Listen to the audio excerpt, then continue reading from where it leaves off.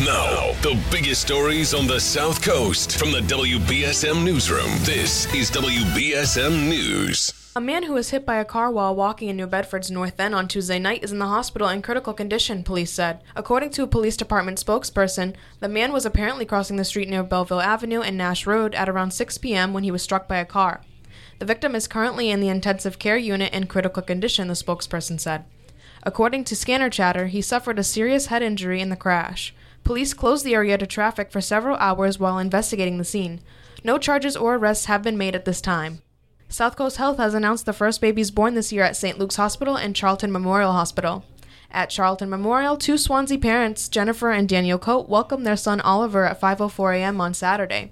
Oliver was born at 19 inches long and weighed 8 pounds and 3 ounces. At St. Luke's, new parents Valerie and Tyler Wolstenholme welcomed their son Hendrix at 12:26 a.m. on January 1st. Hendrix was born at 18.5 inches long and weighed 7 pounds and 7.5 ounces. Each family received a stuffed animal and a baby blanket donated by the South Coast Health Ambassadors. They also received a $100 gift certificate to the hospital's gift shop. ABC Disposal is claiming responsibility for the heaps of trash found on I-195 last night. Mike Camara, CEO of the trash company, said that the problem stemmed from a couple of malfunctions that happened simultaneously on one of his hybrid split-body garbage recycling trucks. He said, quote, "When the back door of the trash side malfunctioned, the spring was released and the trash was pushed back." He said the alarm systems that alert the driver that the door has malfunctioned failed to do so. The CEO is worried that if it happened to one of his trucks, it could happen to others. He said, quote, "The truck will not be leaving the yard until it is repaired and this problem is addressed." ABC Disposal staff worked with Big Wheel Towing and Recovery out of East Freetown overnight to clear the highways and roads of the trash. The Barnstable Police Department says a missing person has been found. A 22-year-old man with physical and mental disabilities was reported lost on Tuesday morning. A search team that included the Massachusetts State Police Air Wing looked for the individual before he was accounted for late last night. In sports, the Celtics host the San Antonio Spurs tonight.